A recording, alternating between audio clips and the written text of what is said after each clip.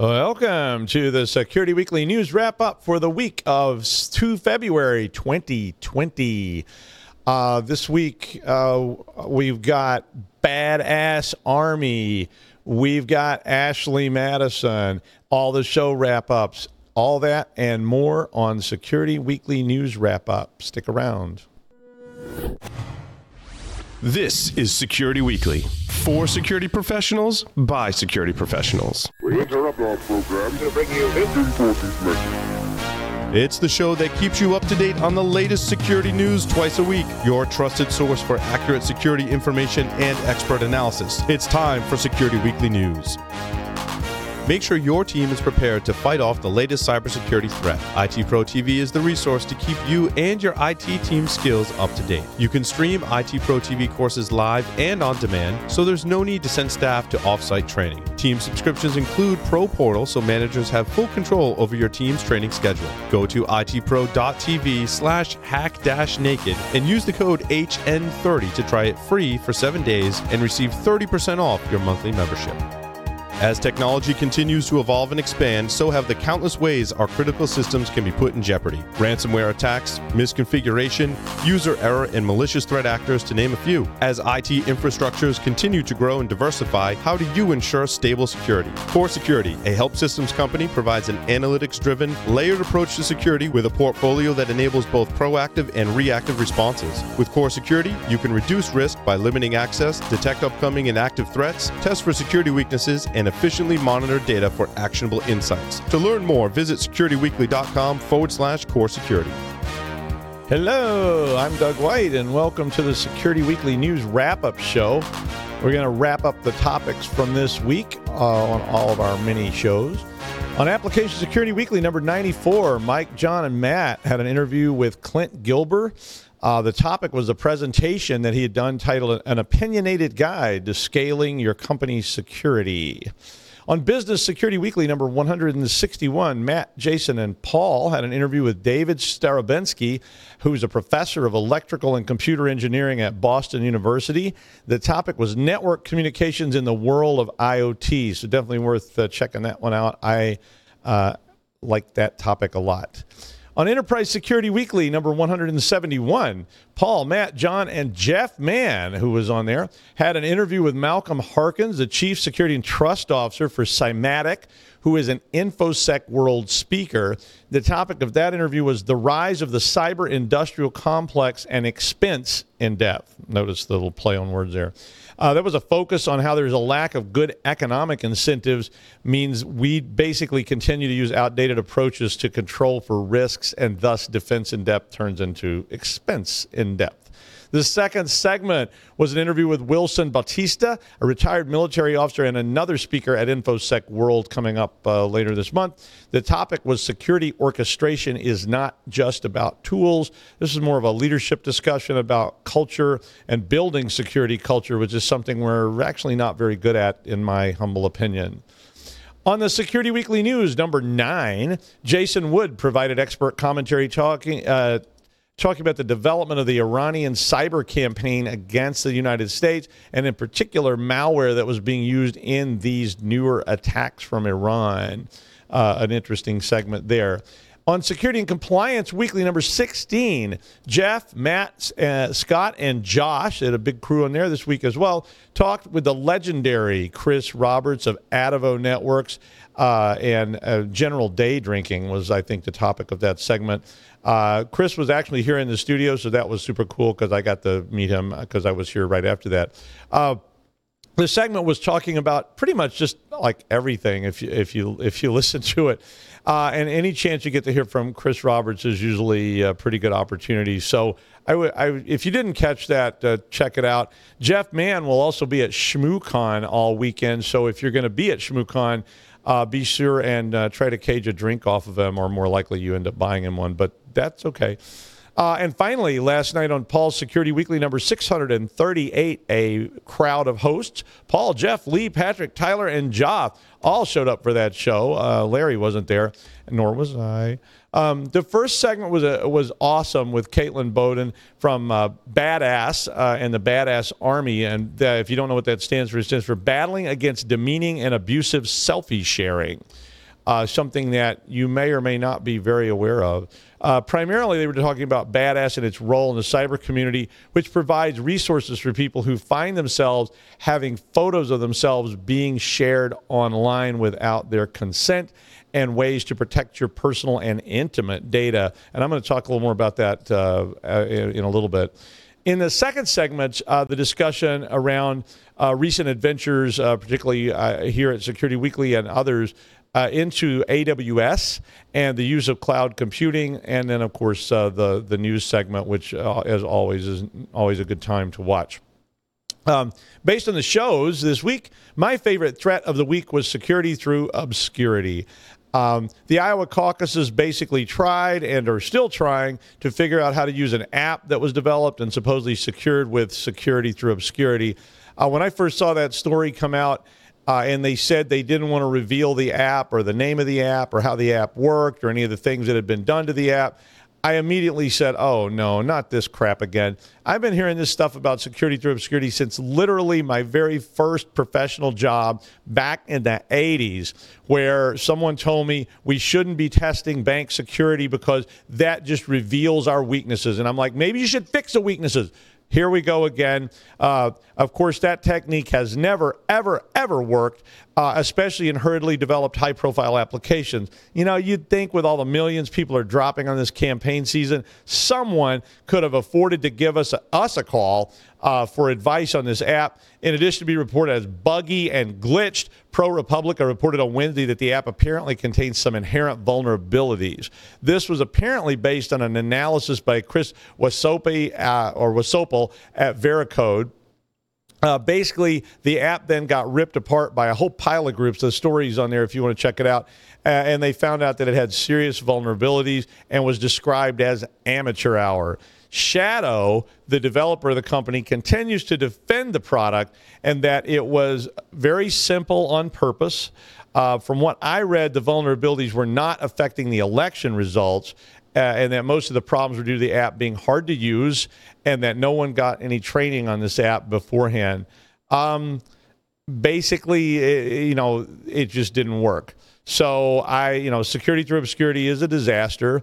I've said that for the 10,000th or so time now. Please test, audit, and beta your apps. Really? Come on. You guys know better than that. My breach of the week was Ashley Madison. What else could I choose? Ashley Madison was, a site that helped people set up affairs. This breach that occurred on Ashley Madison was actually way back in 2015. And basically what the breach resulted in was all their data being stolen. The reason this is current news is these people called sextortionists, which sounds like a lot of fun, but I'm not sure that it is. The sextortionists were providing detailed information to try and get a better result when they extort people by actually sending the victims information about themselves that apparently came out of the Ashley Madison breach and asking for about $1,000 in Bitcoin to avoid exposing whatever it is that's in the rest of the data. This is a lot like those emails that we all get that say, I saw what you were doing yesterday because I hacked your webcam, so I recorded it and you better pay up or I'm going to send it to all your family members. I'm like, okay, yeah. For me, that was like I was sitting here working on something, so it's probably a really boring video, so go right ahead.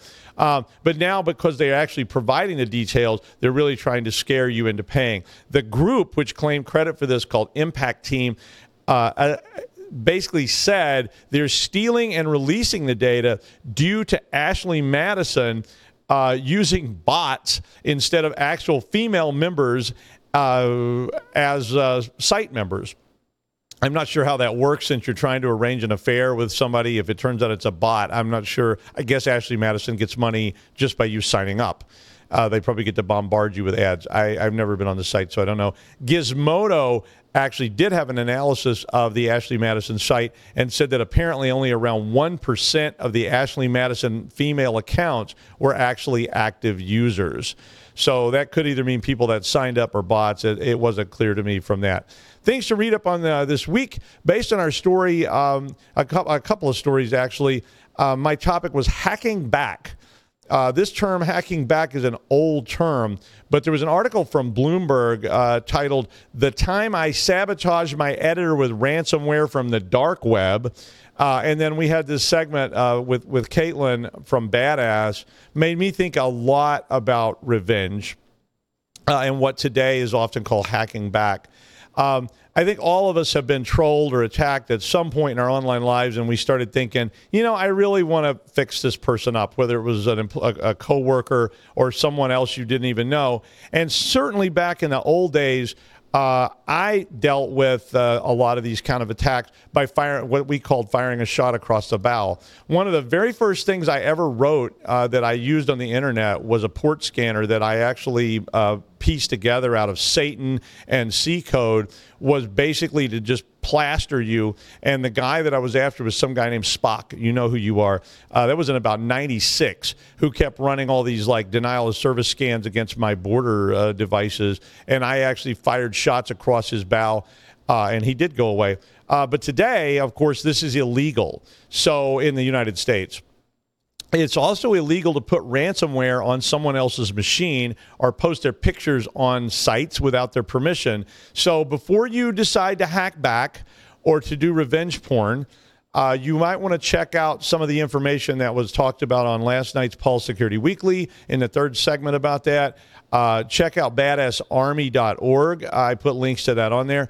And maybe get a little more information about this. If you're being harassed online, I've done several cases like this for people where they were actually having their pictures posted online without their permission and trying to stop it. So check out badassarmy.org, their website, or watch that segment with Caitlin, and that may give you some more insight into how to deal with revenge porn, as well as this article from Bloomberg about putting ransomware on your boss's machine, which is never going to be a good idea. So, don't do that unless you're prepared to get in a lot of trouble. And now the top news from all the shows. Basically, my top story, I think for me was the Badass Army stuff. I really they were gonna as soon as they post that segment, I'll tweet it and I'll put it on Facebook as well to check that out. But I think the best line last night on Pulse Security Weekly was Paul basically commented on the pseudo bug story. So there was a pseudo bug that lets non-privileged Linux and Mac OS users run commands as root. Imagine that. And this was an old bug, but apparently the issue is that CVE 2019-18634 may still be there in Mac OS. Paul's line was, isn't that what sudo is supposed to do? Which I thought, well, yeah. And I also like the line from the show where they said, OSCP students all said, let me take the exam right now on my MacBook. But basically, it just shows you that these old CVEs aren't necessarily old, and that we don't always control what versions of anything are being used in proprietary software or operating systems. So be careful, because something that you think should have been patched long ago may actually be there. I definitely want to re-mention the sabotaging with my editor with ransomware story that I mentioned earlier.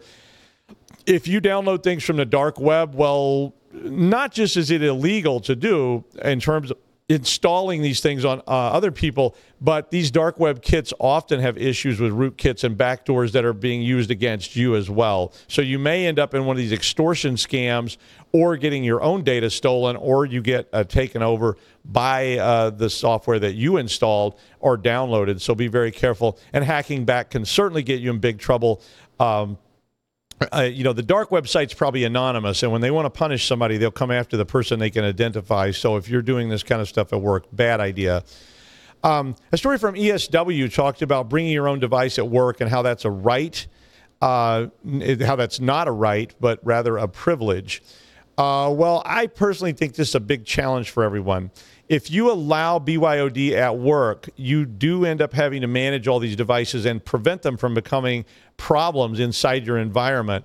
This is outside, of course, insider threat risk as well. But today, this article is definitely worth a read. I don't think that it's very feasible anymore for people at work to do this old school approach of saying you can only use this for work. I know they still say that, and you probably agreed to it when you did training at your job, but it's still, to me, a giant issue when you bring a phone and or a laptop in and plug it into the operation at work. Researchers at Lawrence Livermore National Laboratory have developed a 3D brain on a chip. This is a device which can record long-term human neural activity in essentially a network of neurons that's stored on a chip. They basically were able to keep hundreds of thousands of human-derived neurons alive, networked, and communicating in a three-dimensional gel for up to 45 days. It was a pretty interesting story. This device may lead to the ability to test and evaluate all sorts of things in the context of the human brain without using animal testing or human testing. It could also, of course, lead to Skynet, but, who's counting? And, of course, once your brain's on a chip, well, then the CVEs that you're reading about will all be for your brain. So you can worry about did the OS they use to install your brain on a chip actually have various malware installed in it already? And in that same light, a Bluetooth security flaw found by Boston University, and if you didn't hear that earlier, we did have an interview with a professor from Boston University this week on Security Weekly. A Bluetooth security flaw can allow tracking of all your Windows, iOS, and Mac OS devices. Basically, a paper was published showing vulnerabilities in all sorts of operating systems around Bluetooth at the 19th Privacy Enhancing Technology Symposium in Stockholm. A flaw in the low energy component, which is called BLE, allows the extraction of identifying tokens that contain the device type, manufacturer, and all kinds of other information. BLE uses non-encrypted advertising channels to announce itself to all the other devices in the area, and apparently some of these tokens they exist long enough so that this can be used along with MAC addresses or other components to identify and track the device. Not for a long period of time, but maybe long enough somebody can follow you to your car or maybe follow you home. I don't know how long. It didn't say how long it persisted. It just said it did persist statically. In the same line, for zero trust to work, machines and humans require identities. I like this idea. I've been talking about this for years. One of the big problems with zero trust, which we advocate a lot now, is the idea that we basically assume everyone is a threat, which means that we have to somehow then turn around and try to accurately identify who is whom.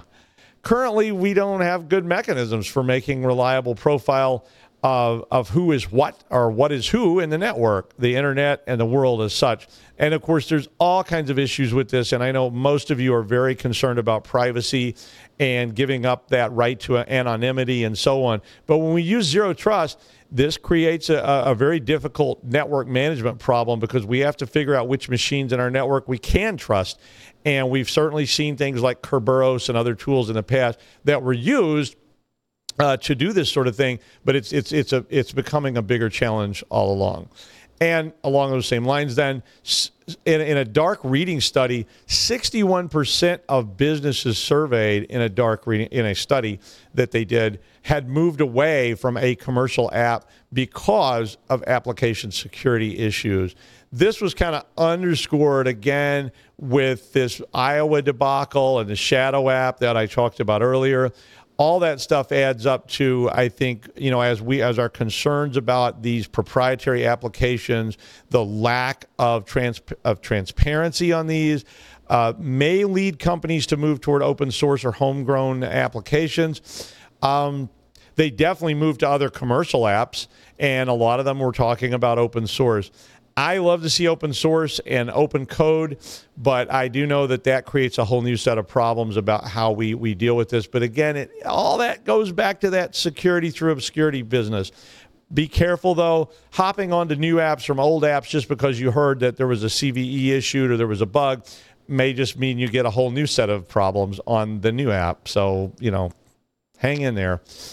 The crypto sculpture, if you're unfamiliar, is in the courtyard at CIA headquarters, and it has never been fully decrypted in the 30 years it has sat out there. There are 4 ciphers on the crypto sculpture. 3 of them were broken, but the 4th has withstood the test of 3 decades. Jim Sandburn, the sculptor, has provided clues in the past for this. And he did just recently release a new clue that he says is the last clue he will ever release about this. And if you're playing along at home, that clue is northeast. Good luck. The NSA, though, decrypted 3 messages in less than a month when the sculpture was first revealed, according to now released NSA documents. I put those stories up if you want to take a look at them.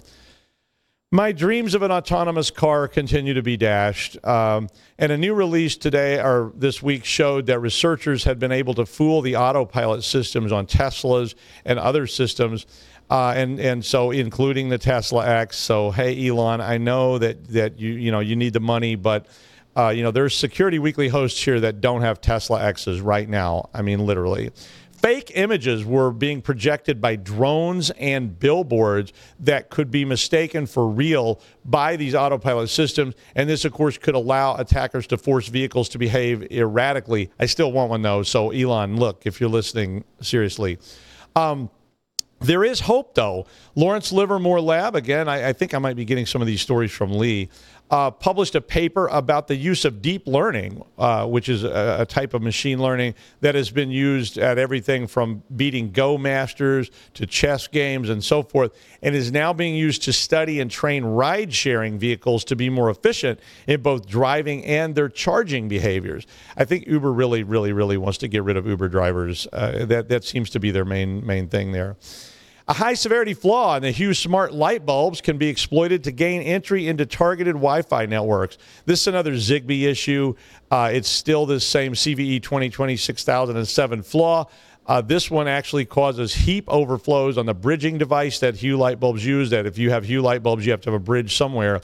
The grim details were not really allowed so that they could allow Hue time to patch this issue before they revealed what the issue is, but continues to underscore the need to be aware of IoT and other add-on components into your networks. We see this all the time. It's very difficult to set up DMZs for all these devices, but you're probably moving down that road. If you heard the guys last night talking on the show, they were talking about setting up DMZs for your TV, because the TVs were actually running port scans of your network. And as we see devices start to scan our networks and collect information, we had stories last week about Avast collecting information. You may have to DMZ just about everything. So there's a product idea. You might want to jump into some way to develop better DMZs. I get a cut and a Tesla X, Elon. Come on. And this one, for anybody who really who enjoys really slow data abstractions, but this really did work. So this is a very cool thing. There was a few years ago, there was a exploit of sorts where they were causing the hard drive I/O light to blink in binary. So they were literally reading the drive out by causing the ones to make the light blink and the zeros to make the light go dark, or so I don't remember what the pattern was. And they were literally looking at that with a drone camera through a window. So they were very slowly exfiltrating the drive. Well, this particular exploit, it takes that a way, way, way further. They used the brightness of an LCD screen to transmit data from an air-gapped computer. So you've probably heard, if you've listened to me for very long, you've probably heard me say Vanik phreaking at some point. And Vanik phreaking, if you don't know what it was the creation of or the use of an oscilloscope to collect data from CRT monitors way, way back in the 60s and 70s. And that started what is called Tempest. And Tempest was a big deal with government entities. They surrounded machines with metal cages. They put glass over the screens. You could only read from a certain angle and so forth to try to prevent classified information from leaking. Well, this paper from the 12th CMI Conference on Cybersecurity and Privacy, the authors Guri Bikovsky and Elovici, they were already famous for their side channel Tempest exfiltrations that they've done in the past, so you can look them up if you want from this article. They used an invisible attack this time. Basically what happened was the malware that somehow they embedded, so that's the side channel part, I guess, emitted subtle changes in the brightness that could be detected by a video camera but not by the human eye. They caused the red pixels to increase by 3% for a 1 and then go back to normal for a 0. And as such, the receiver was able to get this from, I think they said 12 meters, no, 6 meters. 6 meters, so roughly, 12 feet. and they were able to exfiltrate 16 bits at about 5 bits per second. So this is not going to be able to get you the whole hard drive anytime in the foreseeable future, but they did put a video up, and I put a link to it, that would let you see just how slow it was for them to read. They were reading out a book or so, I think it was Winnie the Pooh, over this like crazy invisible link. So check that video out. Finally, a performance artist in Berlin took 99 cell phones on a ride in a wagon to fool Google Maps into thinking a traffic jam was occurring while he walked down various streets in Berlin. I actually put a link to the video of this performance in the wiki. Google did figure it out in about an hour and shut the whole thing down, but the implication still remains that it might be possible to affect big data traffic apps that rely on cell phone data from users like Waze using this type of technique, and that may be able to mean that you could possibly redirect traffic somehow. I don't know. But I have minions out right now clearing the way for me to drive home from the studio so I don't have to deal with any traffic. Well, that's a wrap-up for the news of the week of the 2 February. I'm Doug White from Roger Williams University. See you next week with more shows and more security news. Thanks for tuning in.